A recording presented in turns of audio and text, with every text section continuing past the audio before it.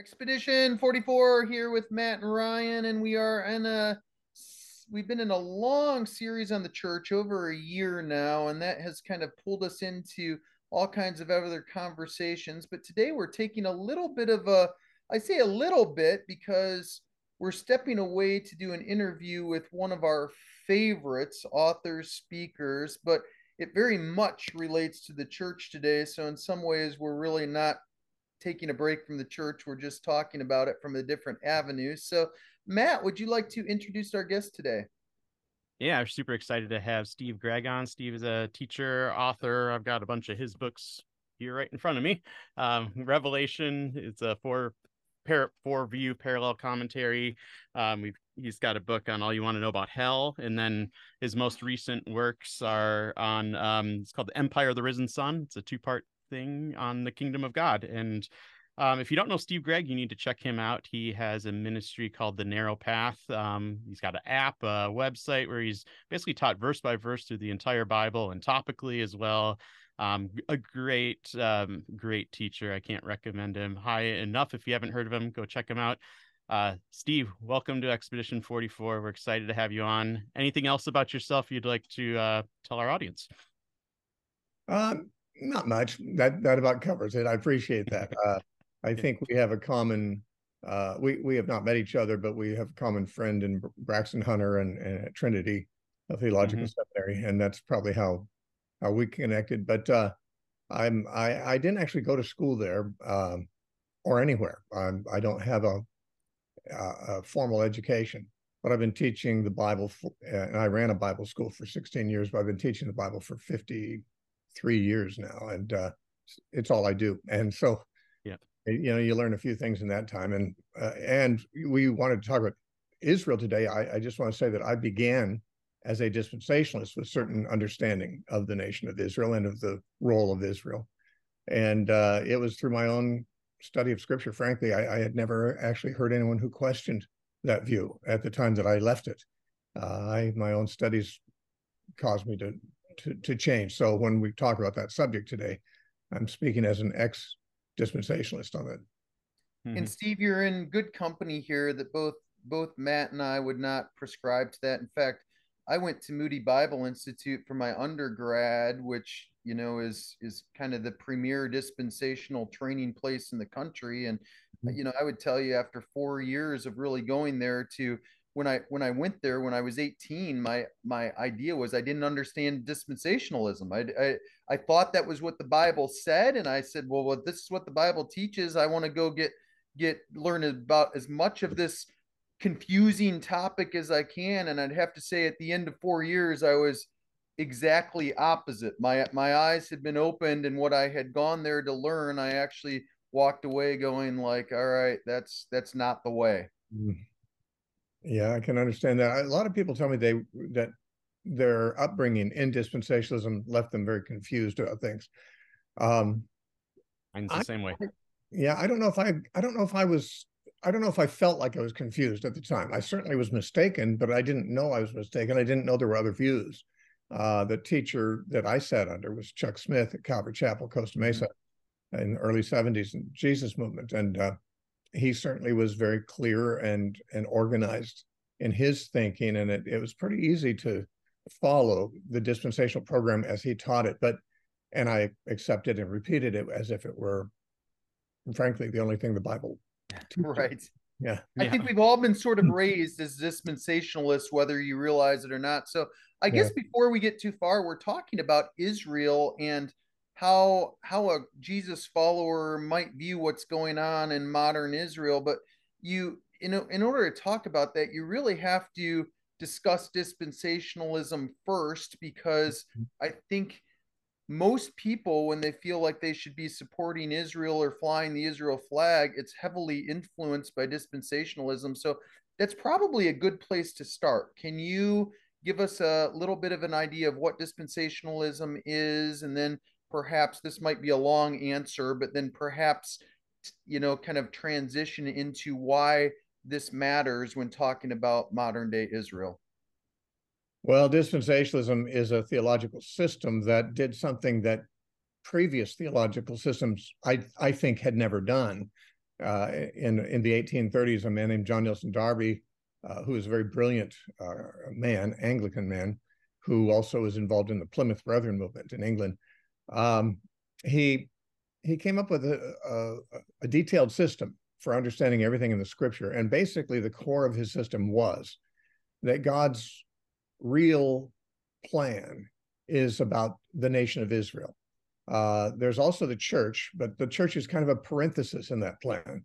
God started Israel with Abraham, then developed through the Exodus, and there was the establishment of the nation, and then the promises he made to David of an eternal kingdom.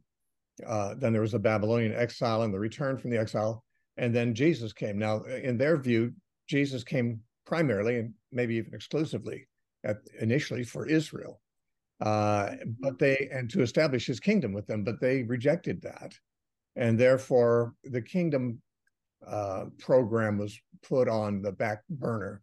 It was postponed, is the way they say it, and the kingdom basically did not come into being, even though Jesus intended for it to, because of the Jews' non-cooperation. Therefore, it's postponed until the end of the world, when Jesus will come back and establish his kingdom in Israel during a future millennium, a 1,000-year reign that they think will occur before the new creation comes. So that's the dispensational system, and it places Israel, especially ethnic and national Israel, as uniquely significant in the world. And of course, when we talk about modern Israel, we're talking about the fact that since 1948, there's been a new political entity in the same land where ancient Israel was, and it calls itself by the same name, the name Israel. So we have a modern nation of Israel.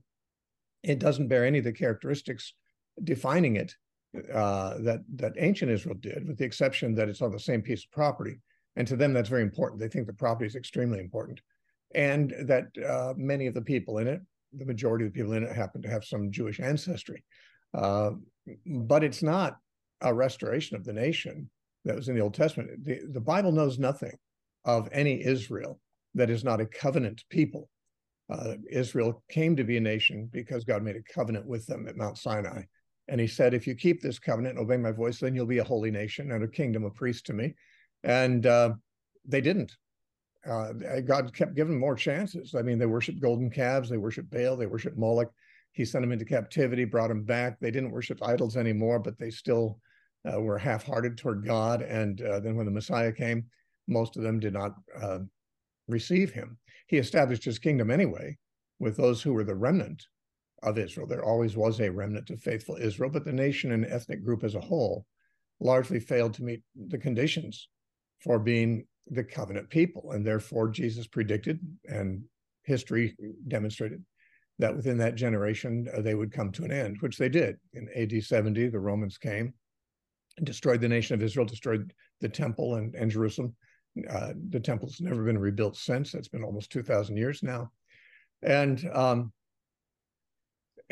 so Israel came to an end as a national entity, as a covenant people.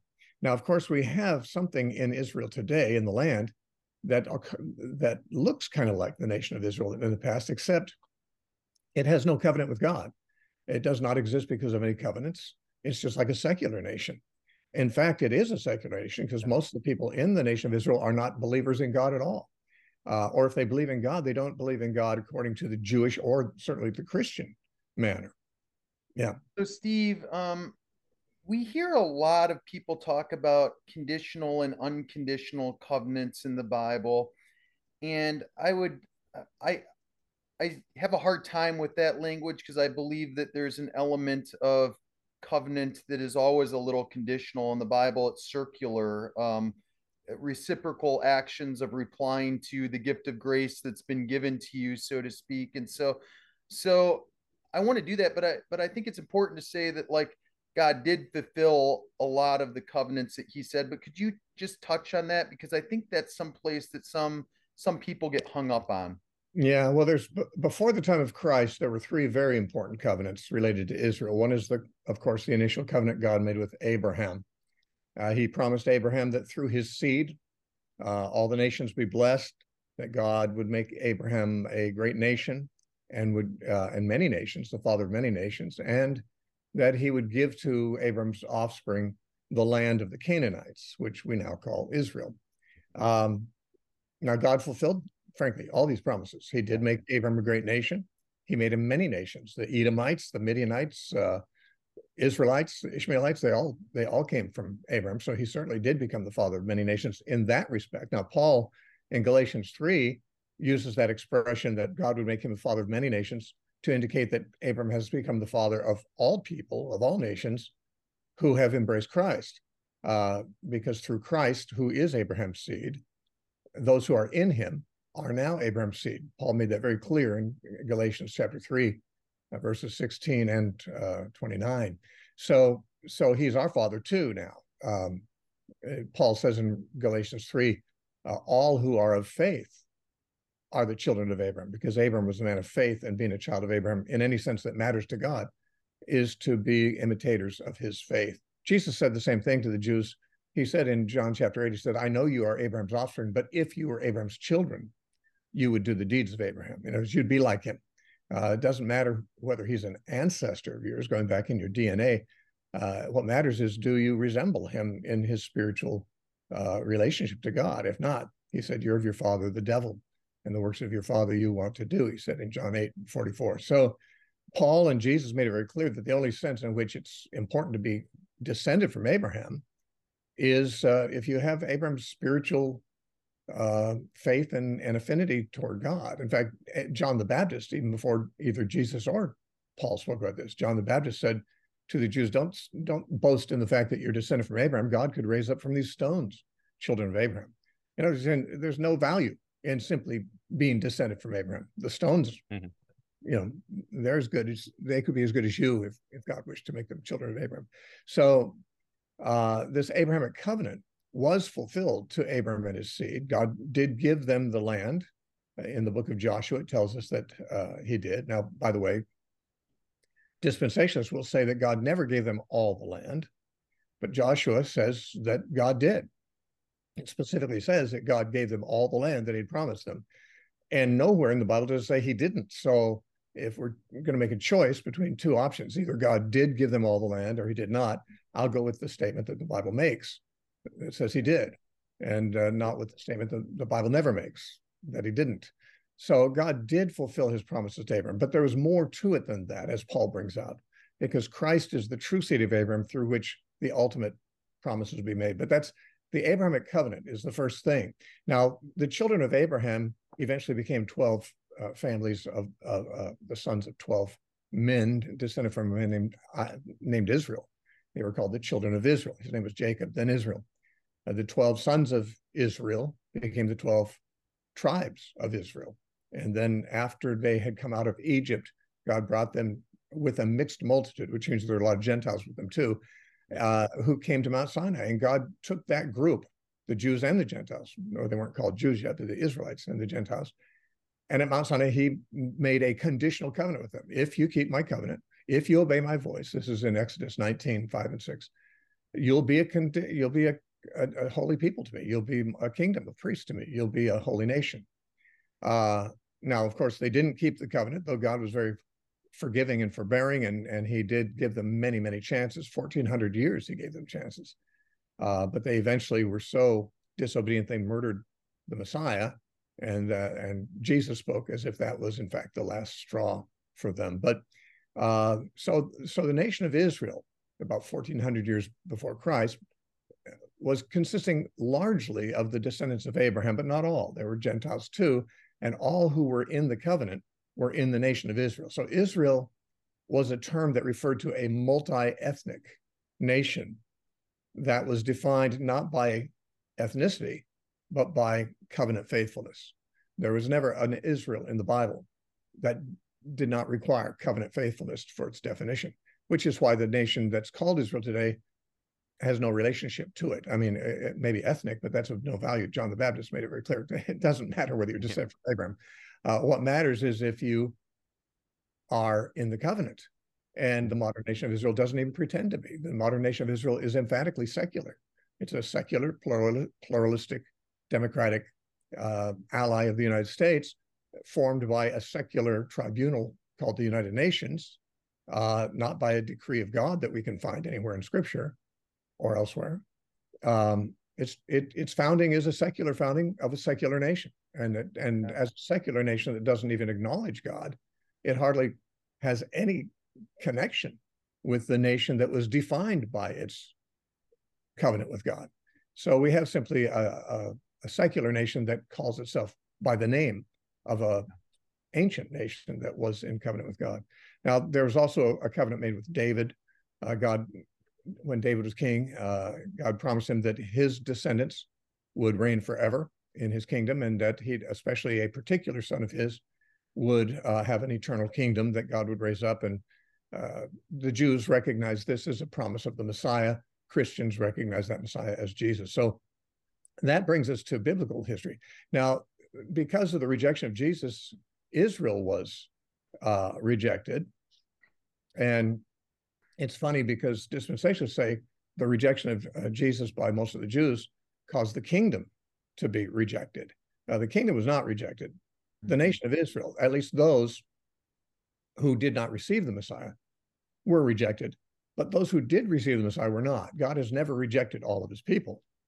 The people that he regards as his are the faithful. And when Jesus came, the Israelites who were faithful to God became what we call disciples of Jesus. And after Pentecost, they became what we call the church. Of course, Israel was called the church in the Old Testament too. The Greek word ecclesia, which is adopted in the New Testament, which means the church. That word was used in the Greek Old Testament to refer to Israel, the congregation of Israel. So really, there's no distinction. In the Old Testament, Israel was the church, the ecclesia, which was a multi-ethnic people defined by faithfulness to God's covenant. In the New Covenant, which Jesus made in the upper room with his disciples, Israel is likewise a multi-ethnic entity defined by faithfulness to God in his covenant. So, I mean, and the people who entered that new covenant were initially people who were part of the old covenant. So when some people say, well, you're saying the church replaced Israel. No, I'm not saying the church replaced Israel. I'm saying Israel was the church in the Old Testament and still is. It's just that what we say Israel, Paul said, not all who are of Israel are Israel. That is not all people who have Jewish ancestry belong to Israel, only the ones who are faithful. We also call them the church today, as they were called in the Old Testament. The faithful remnant are the ones. So what do we think about the nation of Israel today? Well, there's two aspects of the answer to that question. One is, what did the Bible predict, and is what's happening today in any sense a fulfillment of a biblical prediction? The other is what actually has happened there and is happening there today. And many times both of these questions are obscured by particularly dispensational teaching, and people who even don't regard themselves as dispensationalists often have simply picked up by osmosis from Christian media and other places a dispensational concept here. Again, is this a fulfillment of prophecy? And really, what did happen? Well, those who say it is a fulfillment of prophecy usually are referring to passages like Ezekiel 36 and 37, or Jeremiah chapters 31 through 34, or certain other passages in Scripture in the Old Testament that speak of God bringing his people back to their land and reestablishing their nation again.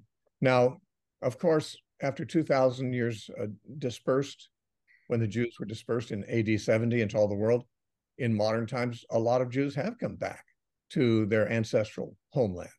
But is this what God predicted? Well, first of all, we should note that there are two exiles predicted in the Bible, and only one return. The first exile is the Babylonian exile. The prophets predicted that. And the second exile, Jesus and John the Baptist predicted, which was in AD 70. In between those times, there was a restoration. God first exiled the people to Babylon in 586 BC. And then in 539 BC, through Cyrus's decree, under the leadership of Zerubbabel, eventually Ezra and Nehemiah were involved also, God brought back the faithful remnant to Israel from Babylon. Now that return was predicted. All of the predictions in the Bible about God bringing his people back were uttered before he brought them back. That is, they were pre-exilic or exilic prophets, meaning the prophets were talking before the exile actually occurred or during it, like Ezekiel. Zechariah, who's post-exilic, has one reference to it, but he was still living in the midst of the time when this was happening. Ezra and Nehemiah had not come back with bringing their groups with them yet. So in truth, all the passages that speak of God bringing his people back from exile are fulfilled when he brought them back from the Babylonian exile. So, yeah. After that happened, just to be clear, I want to really emphasize this. Just to be clear, any passages that would prophetically say God is going to regather his people, that he's going to, there's an exile and God's regathering him, it's already happened. It's already taken place. We're not looking for anything else there. And you and I would both say that there's nothing anywhere in the Bible, Old Testament or New Testament, that would say we're waiting for anything else to happen here. Absolutely. Absolutely. I mean, God can do whatever he wants to that he hasn't told us. Right. God hasn't told us whether, something else will happen, but in terms of prophetic promises and predictions that must be fulfilled, there are none that have not been fulfilled with reference to the return of exiles from Babylon. And after the Babylonian exile, there were no more promises of that sort ever made. There was, of course, in John the Baptist and Jesus preaching, the threat of another exile in AD 70, which did occur.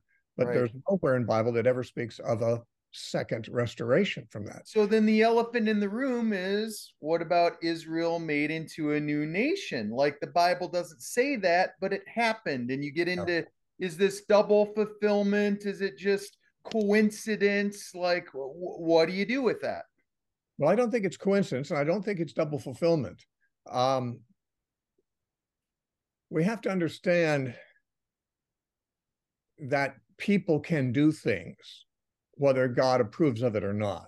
Mm-hmm. Now, some people think that, I've heard one Jewish Christian say repeatedly, if God scattered them, man could not unscatter them. In other words, only God can regather them. Well, where does Sometimes it say that? I call that people trying to play God, engineering. Yeah. Exactly. And I think, well, where does it say that actually, that people cannot regather them? There are some Jews are regathered to Israel. Approximately half of the worldwide population of Jews are now back in Israel, about 7 million, which is around about half the world population.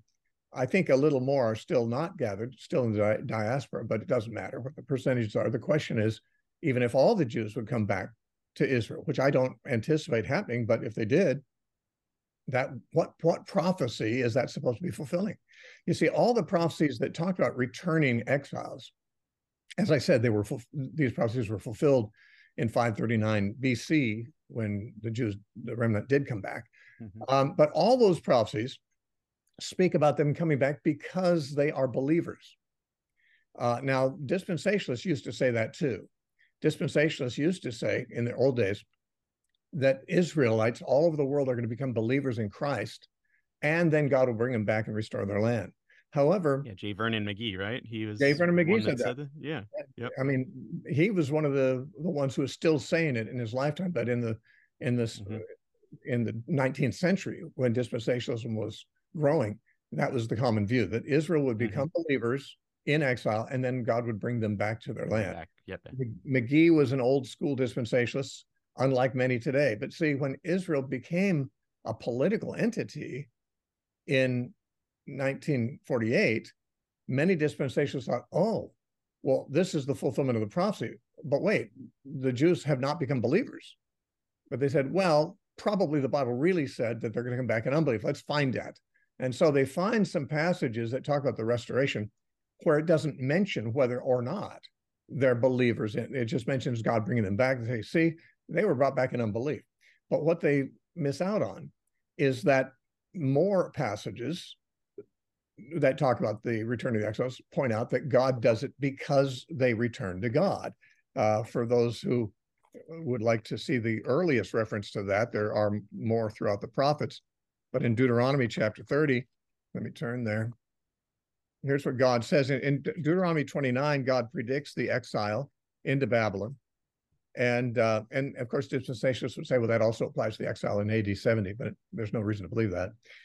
And in chapter 30, after this exile, it says in verses 1, Deuteronomy 30, verse 1 and through 3, now it shall come to pass when all these things come upon you, the blessings and the curse, which I have set before you, and you call them to mind among all the nations where the Lord your God drives you, and you return to the Lord your God and obey his voice, according to all that I command you today, you and your children, with all your heart and with all your soul, that the Lord your God will bring you back from captivity. And it goes on. He talks about how he'll restore them. And he says in verse 10, verse 9 and 10, he says, for the Lord will again rejoice over you for good, as he rejoiced over your fathers, if you obey the voice of the Lord your God to keep his commandments. And if you turn to the Lord your God with all your heart and with all your soul. Now, Moses said that if they're disobedient, they'll go into exile. But when they turn to God again, God will bring them back. They'll turn to God with all their heart and all their soul. They'll become obedient. Now, that did happen. That is the remnant that returned from Babylon, in fact, were, according to Ezra 1:5, those whose spirits the Lord had touched and moved. They were people who were repentant. They were people who came back to build the temple. So these prophecies were in fact fulfilled, but you'll never find any prophecy that says they will come back in unbelief. The one that that dispensationalists use most often is Ezekiel 36, where God, and 37 especially, where both of those prophecies, they talk about God restoring them to their land and then pouring his spirit upon them and washing them with clean water. And of course, chapter 37 of Ezekiel uses the dry bones vision to make this point, that God gathers the dry bones together and assembles them into dead bodies, no life in them yet. And then secondarily, he pours his spirit out on them and they become alive. Now, this speaks of the two stages of restoration of Israel from Babylon. One is the physical restoration, which happened in the days of Zerubbabel, when they were regathered as a nation. The bones were reassembled into structures. But the outpouring of the Spirit and the washing with clean water doesn't occur until Pentecost, about 500 years later. Right. So there's two aspects of God's restoration he promises. One is their physical restoration. This is not of unbelievers. This is believers. But even though they're believers in the Old Testament, they didn't receive the Spirit and the washing that came through Christ. In Zechariah chapter 13:1, it says that God's going to open a fountain of cleansing for the house of Israel and the house of Judah. That fountain, I believe, was the fountain of Christ's blood. And it goes on to say in another place in Zechariah 12:1 that, or 12:10, he'll pour out his spirit upon them, which he did at Pentecost. And so there's no part of this prophecy that remains unfulfilled. And the part that talks about them coming back before he's poured his spirit doesn't say they're unbelievers that time. Mm-hmm. Lots of people in the Old Testament were believers, Right. but didn't have the spirit poured out on them. That's talk about the new covenant coming. So it's simply a failure to be careful in interpreting those passages that makes people think they are fulfilled. There's no New Testament passage predicting the return of Jews to their land. So I think the hard part of this for dispensationalists, and I'm always trying to think unbiasedly, what would the other side say about this? And this is difficult for me because I think I line up with your thoughts exactly on this. Like, but I wanna try to just say, if there's a dispensationalist watching this, what are they thinking right now? And this gets into a lot of different views of Revelation. And again, I think you and I line up with our views. So this, where I'm going, doesn't make sense from my context of understanding the book of Revelation. But where you kind of get with the dispensationalist is that, yes, Israel right now is not going to be a believing nation, but then the rapture, the great disappearing act, is going to take place. And then that might cause them to rethink their thinking. Perhaps there's 144,000 missionaries that change their mind, and then they kind of come together and, out of remorse, all of a sudden are reaccepted, and then God partners with them to sort of, set up this reestablished, like a Levitical priesthood, bring in sacrifices, build a new temple, all of this stuff, and they're going to partner with God in the seven and a half years to change the course of the world to, possibly come to Jesus at that point. How do you even start? I mean, I don't I've got a THD and I've been doing this for a long time. How do you even start that? I mean, it seems like there's such a large framework of misunderstanding to be rectified before you can come to a better view that I haven't figured out. Maybe you have. What's your take on that? Well, there's again two parts of that when we talk about the book of Revelation. One of them is what is Revelation talking about? And the other is there any reference in there to any of these things that you listed? Right. The first thing is what is the time frame of Revelation's fulfillment? Well, the author says repeatedly that these things are going to shortly take place. The time is at hand. The angel actually tells him, don't seal up the words of the book of this prophecy because the time is at hand, which is the opposite of what the angel told Daniel. Daniel was told to seal up the book of his prophecy because it wasn't going to be immediately fulfilled. Yeah. It'll be concealed later on. Now, John is told that his prophecies, and this was told to him in the 1st century AD, that his prophecies are going to be soon fulfilled. And don't seal them up because there's no great interval. So there's really nothing in the book of Revelation that actually says this is a prophecy about the end times. Many have assumed it is, right, because they take a rather strange literal approach to the book and they figure, well, if this is literal, this never happened, and they're right. If it's literal, it never did. But why would anyone who knows anything about the Bible think that the book of Revelation is supposed to be taken literally? No one takes it literally. Right. Even the dispensationalists don't. I mean, Jesus 27 times in Revelation is called a lamb who has 7 eyes and 7 horns. I don't know anyone who believes Jesus is literally a lamb that has 7 eyes and 7 horns. The ruler of the world, the evil ruler, is an animal with 7 heads and 10 horns. Does anyone believe in a literal animal like that? I don't. Right. But there's nobody who believes in a literal approach to Revelation. Dispensationalists just want to take as much of it as possible as literal. But is that really the way you take apocalyptic literature when you find that it's written almost entirely in symbols? Are you supposed to look for as many things as possible to take literally, or are you supposed to seek to understand the genre and make sense of the symbols? Anyway, because people sometimes mistakenly feel they're somehow obliged to take much of Revelation literally, they have to say, well, if we do, that's not happened in the past, so it must be future. Well, okay, well, they're starting with the wrong assumption about the genre, but right. But I'll just say this, there's nothing in Revelation that says in the end times this is going to happen, or at the end of the world, or in the last days. Those terms are not found in Revelation. It's just a bunch of visions of what John saw.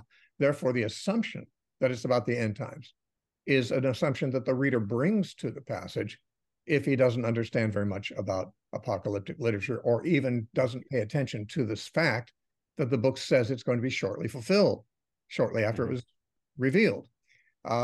So, I won't go into all the reasons for my taking a different view, except that that's about 4 more videos on top of this one, but yeah. Or just buy this. Yeah, my book, Revelation 4 Views, right. And read the preterist column. Yeah.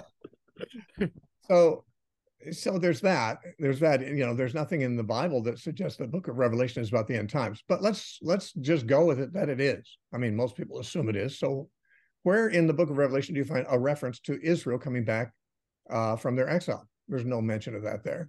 Where do you find a 7-year tribulation? Not in the Bible, not in Revelation. There's no mention of 7 years, despite the fact that there's 7 of everything else.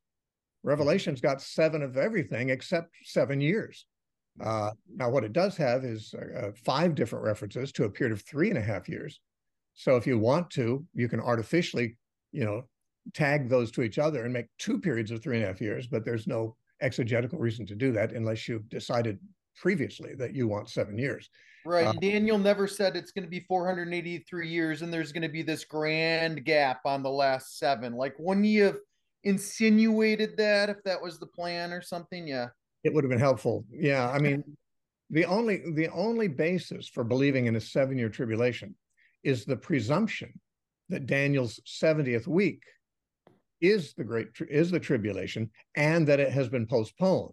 Once again, there's no scholars who believe that the first 69 weeks of Daniel 9 have been postponed. All believe those have been fulfilled. But the dispensationalist believes that after the 69th week, there was a gap of almost 2,000 years, and the 70th week hasn't yet begun. And when it does, it's 7 years tribulation. And then they try to apply that to the book of Revelation. So, but the truth is, there's no biblical basis in Daniel to say that there's been a postponement of the 70th week. So it's, people make different assumptions about prophecies. All I would say is, if you're actually making no assumptions and just reading the book, you'll find no reference to 7 years. Right. In Revelation, you'll find no reference to a man, Antichrist. You find a beast, two beasts, actually quite a few beasts, but one beast that comes out of the sea is often identified as the Antichrist, as if that's a man. But the beasts in Revelation are conglomerates of beasts from Daniel. Daniel saw 4 beasts: a lion, a bear, a leopard, and a 10-horned beast in Daniel 7. And they're all put together in one beast in Revelation 13. It's a beast like a leopard. It's got feet like a bear, a mouth like a lion. It's got 7 heads and 10 horns. So you've got Daniel's 4 beasts mixed up into one beast. But Daniel's beasts were not individuals. Daniel's beasts were empires. Kingdoms. Yeah. Yeah. So, I mean, you've got separate empires. Why would the beast in Revelation suddenly become an individual man? I mean, it never describes him as a man, describes him as an animal. But that's exactly the way the empires are described in Daniel. So, this whole idea that there's a man, Antichrist, in the middle of the tribulation, sets up an image of himself in the temple in Jerusalem. There's no mention of anyone setting up an image of anything in a temple in Jerusalem. There is a temple mentioned in Revelation 11, 1 and 2, but there's no reason to believe that it's a future temple. It doesn't say it is. It's a temple that's about to be destroyed, and its outer courts will be given to the Gentiles to trample it down until the times of the Gentiles are fulfilled. That probably is a reference to the temple that was standing in the 1st century. So, Greg, you're going to like this story. I grew up in a very traditional biblical household. My dad was a circuit riding preacher. Makes me sound like I'm from the 1800s, but within a denominational, they still did that. And I grew up in the late great Planet Earth, Hal Lindsey, then later Piercing the Darkness. So everything was dispensationalism, which again led me want to go to Bible college to understand all this crazy stuff. But my parents would tell you the story of, they had this church meeting and, gathering, circling, small group of this great minister coming to give clarity, the book of Revelations. And I'm in junior high at the time. And I sit there and listen to this 3-hour thing. And at the end, like, I'm the only kid in there. And the guy looks at me and goes, "So what do you think of all this?" And I look at him square in the eye and go, "You got to have an awfully big imagination to get that out of what we just read." And everybody laughed. And, now years later, I look back at that and think, wow, that was from the mouth of a child. Well, how many volumes of the Left Behind series of novels were written? 14, 12? They're big novels. Like that, yeah. And yet they purport to be telling the story that's found in the book of Revelation, which probably has about 20 pages. And, a little bit of Zechariah, a little bit of Ezekiel, a little bit of Daniel, so altogether maybe 40 pages, if that, of the Bible. And they make 14 volumes or 12 volumes, thick volumes of it. They do use their imagination a great deal. And frankly, the sad thing is the little bit in those stories that has some connection to pages in the Bible actually is reading into those prophecies in the Bible, things that they don't say. So this whole dispensational scheme is very confusing to people who don't know the Bible very well. And who just and you talked earlier about how it's such a new system, like under 200 years old, and John Nelson Darby and that, and out of that has come like this view of Zionism. You've talked about that in some of your lectures. Can you give us just kind of maybe a little bit of breakdown of how that connects to dispensationalism and kind of how Zionism came about? Because that's really kind of at the root of the way the modern church in America views Israel, is like this Zionist view. Right. Well, many people think the nation of Israel exists today because of Bible prophecy, but more likely it exists because of Zionism. Now, Zionism actually began as a secular movement. A man named Theodor Herzl in Europe had a conference in Basel, Switzerland in 1897, which was the first Zionist conference. Now, he was not a believing Jew. He was a Jew, but he was a secular Jew. He never practiced Judaism or believed in the Jewish God, but he started this movement called Zionism, which was to give the Jews around the world a homeland where they could be frankly safe, because they had been persecuted in Russia and in the Holocaust and World War II and things like that. The Jews have been really insecure among the nations because they've been persecuted by anti-Semites and things like that. And so many Jews thought it'd be better if they had their own land, so that the government wouldn't persecute them, because they would be it. And actually, it wasn't initially assumed that they'd have to be going back to Palestine, which is what Israel was called back then. They actually considered Cyprus as a place, and Argentina as a place, and Uganda as an option.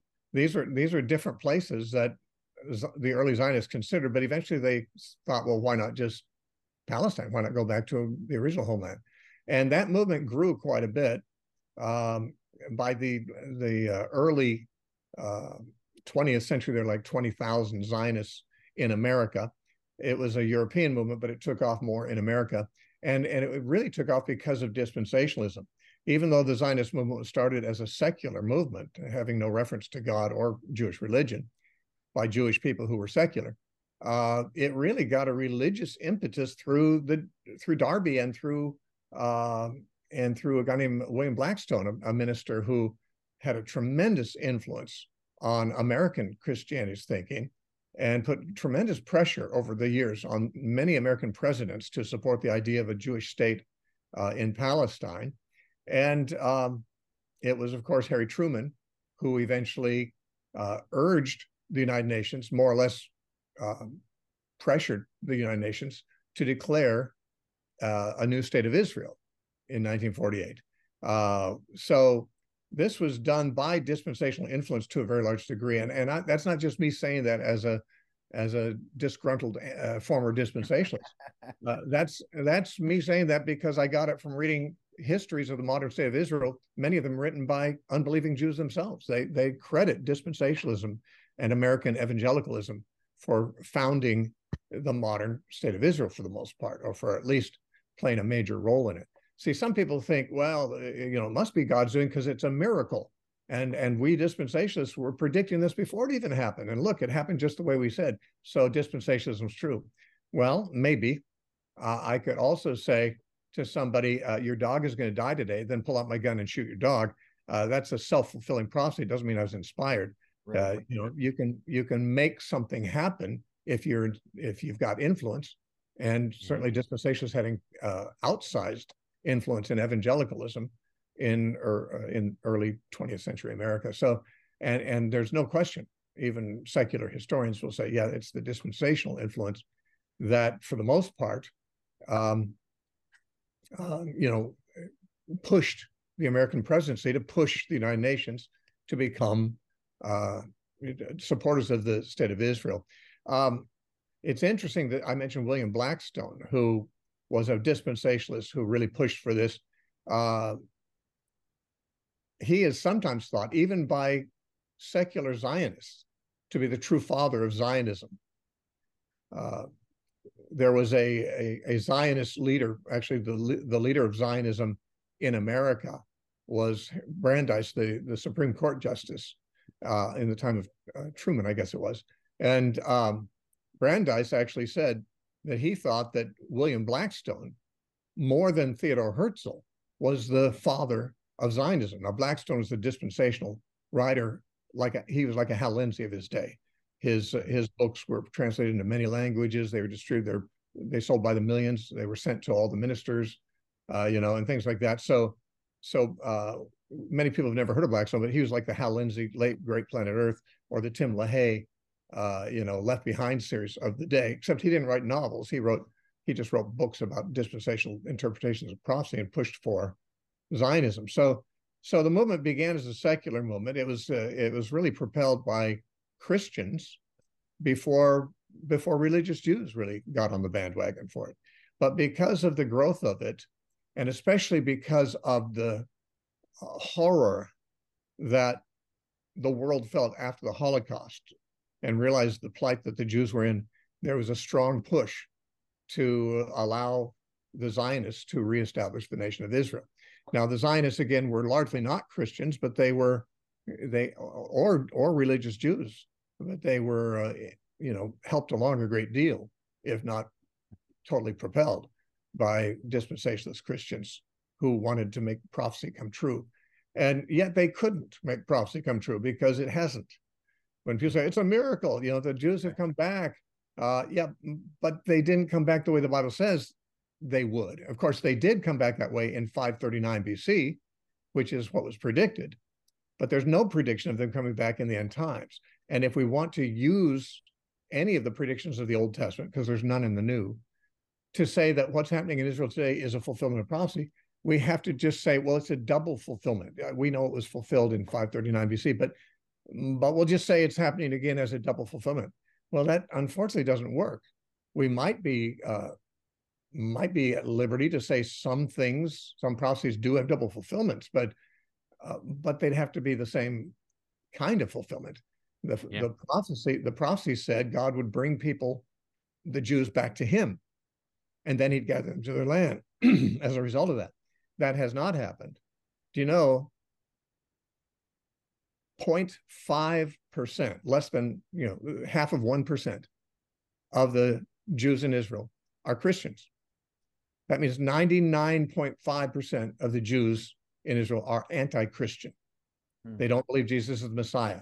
John said in 1 John chapter 2, whoever denies that Jesus is the Messiah is Antichrist. So, I mean, it's not, you don't have to be Jewish to be Antichrist. Anyone who denies that Jesus is the Messiah is Antichrist. That includes 99.5% of the Jews in Israel. They're Antichrist.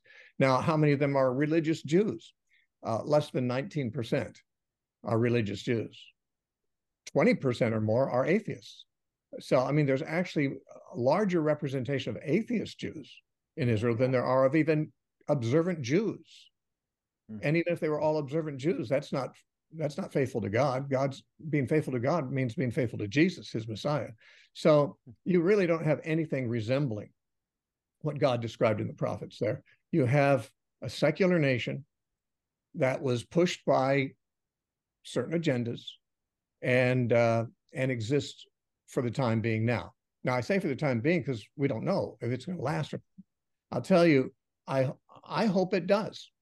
Not because I'm against the Palestinians. I'm actually as sympathetic toward the Palestinians as I am toward the Israelis.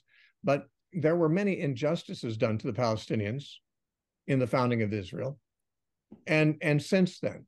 But most of the injustices were done 75 to 80 years ago. The people living in Israel now, both Palestinian and Israel, most of them had nothing to do with it. Most of them were born there or moved there since that time. I have to say the founding of Israel was fraught with injustices on both sides. There are terrorists on the Jewish side. There was a Jewish terrorist organization in 1947 before Israel became a nation and afterwards. Menachem Begin was the head of that organization. It's called Irgun.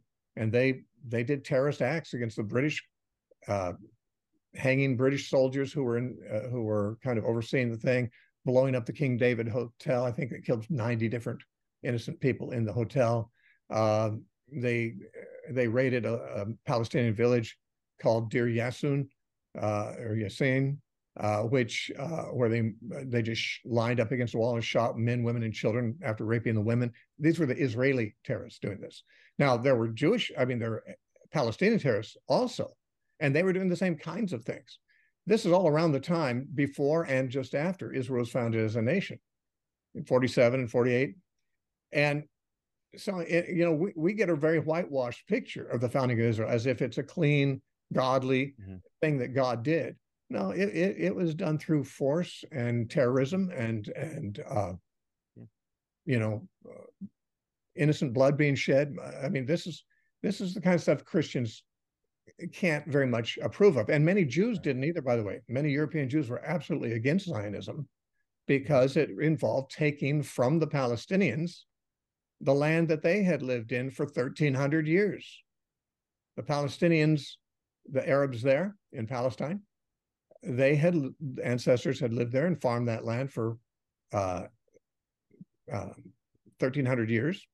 And then some foreign body, the United Nations, tells them, sorry, we're giving your property to these people here. They're going to come in and take it.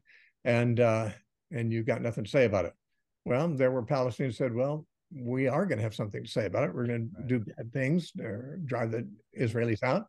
Israelis were doing the same thing. Both sides were behaving pretty much the same way.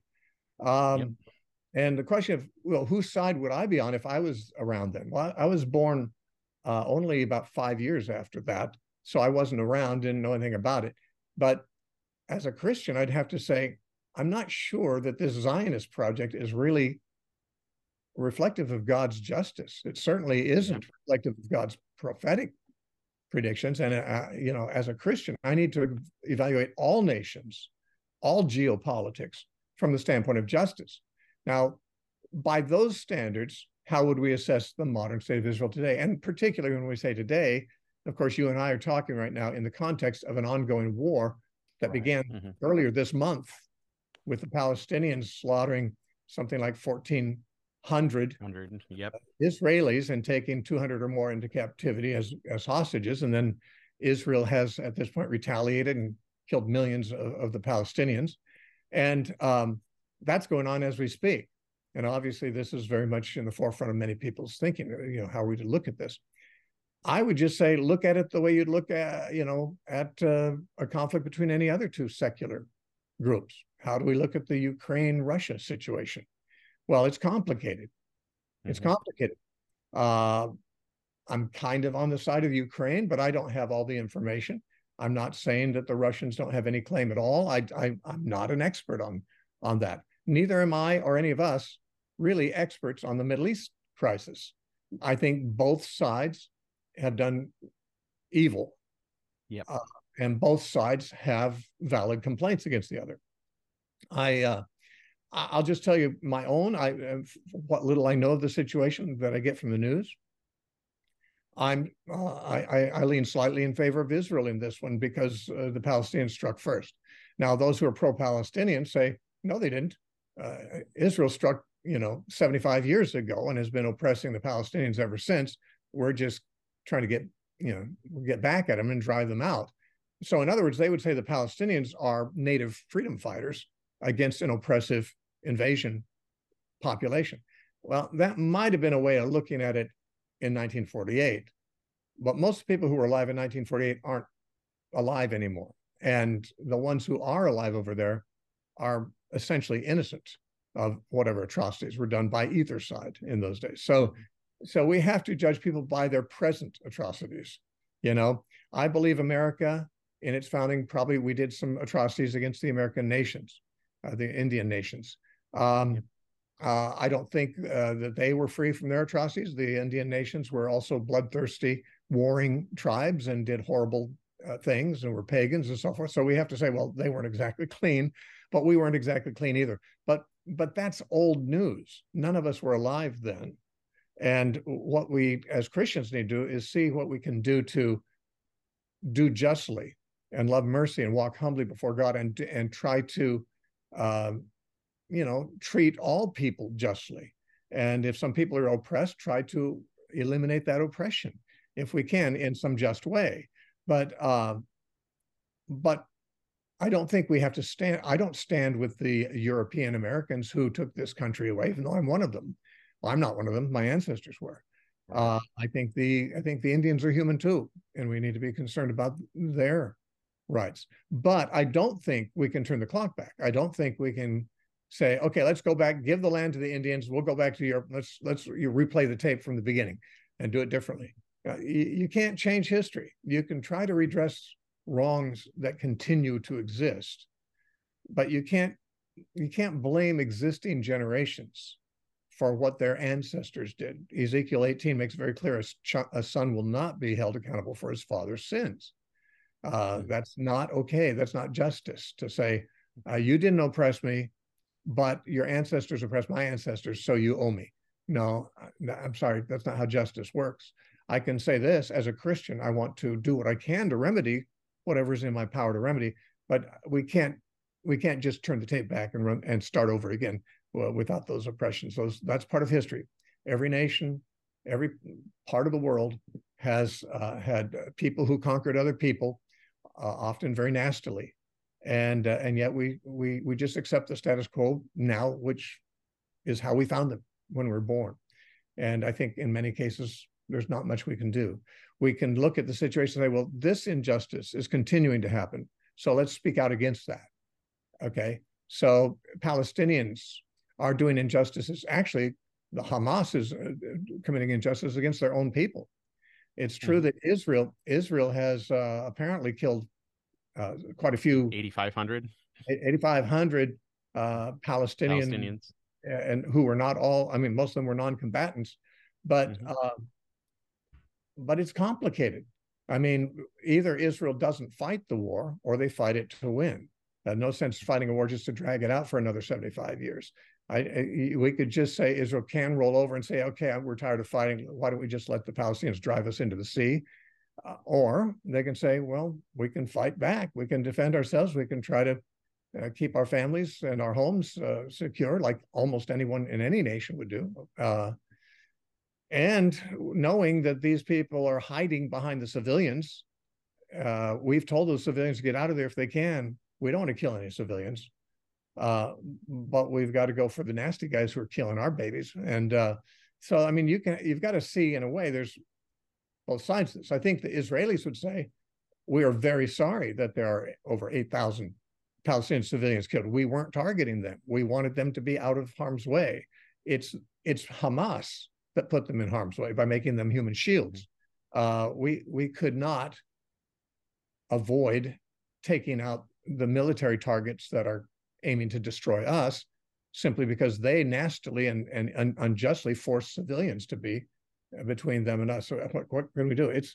It's complicated. I don't know the answer. I'm not an expert in statecraft at all. I don't profess any, but I would say this: I don't think anyone can glibly say, well, we support Israel completely in this, or we support the Palestinians completely in this. I'd say there's a few generations of injustices that have been smoldering, and some Palestinians think of themselves as freedom fighters. We maybe think of them as terrorists, but one man's freedom fighter is another man's terrorist, I suppose. So, yeah. So yeah, I mean, and one thing I've been thinking of really is like, so as believers, as you've written 2 books here on the kingdom of God, and like our identity is followers of the way, followers of Jesus. So like, there's a call in the Bible to love the brotherhood, but to honor all people. 1 Peter chapter 2, and there are, I mean, yes, there are Messianic Jews in Israel. We should be supporters of them, but there are also a significant, like, what do you know the percentage of Palestinian Christians? I think I like heard 10 or less? It was like 7%. 7%. Yeah, I knew it was somewhere around 10. But Actually, there's 7% of that. Yeah, when you think of it, among Israelis in Israel, the percentage of Christians is half of 1%. Among the Palestinians, the percentage who are Christians is 7%. 1%.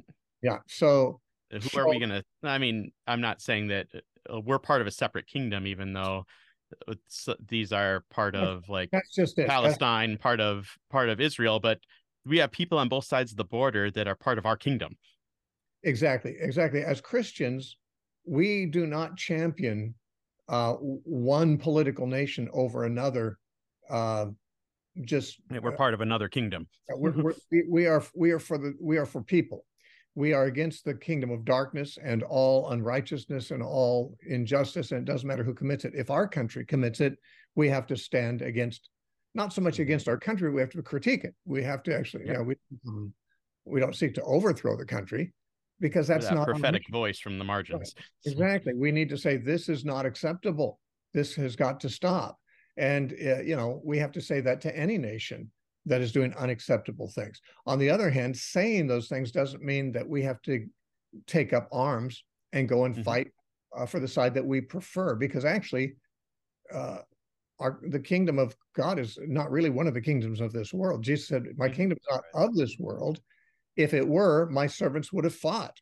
But he says, but henceforth my kingdom is not from here. So his kingdom is not from here, it's here. We are in it here. But it's not a warring kingdom in that sense. The weapons of our warfare, this world. Yeah, the weapons of our warfare are not carnal. We do wage war against the powers of darkness, but it's a warfare of truth, of righteousness, of even of our own martyrdom. To do what we can to end evil, which is on both sides, and which is the cause of war. So Steve, this has been a great moment with you, and I feel like Matt and I and you could probably lock ourselves in a room and talk for weeks just on this subject, and I'd kind of like to do that. But bringing it to a close, is there any part of this that that maybe needs to still be spoken, or anything you might have missed in here? Any points you'd like to make before we kind of draw it down?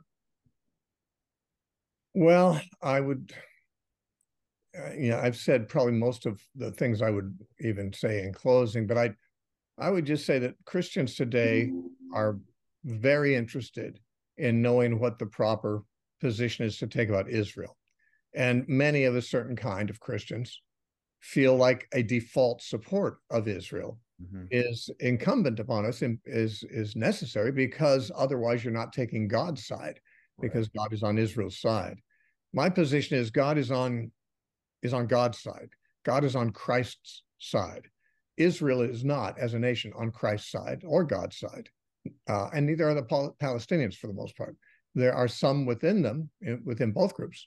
A considerably denser portion of the Palestinian group are Christians, usually Orthodox Christians, more than among Israeli Jews.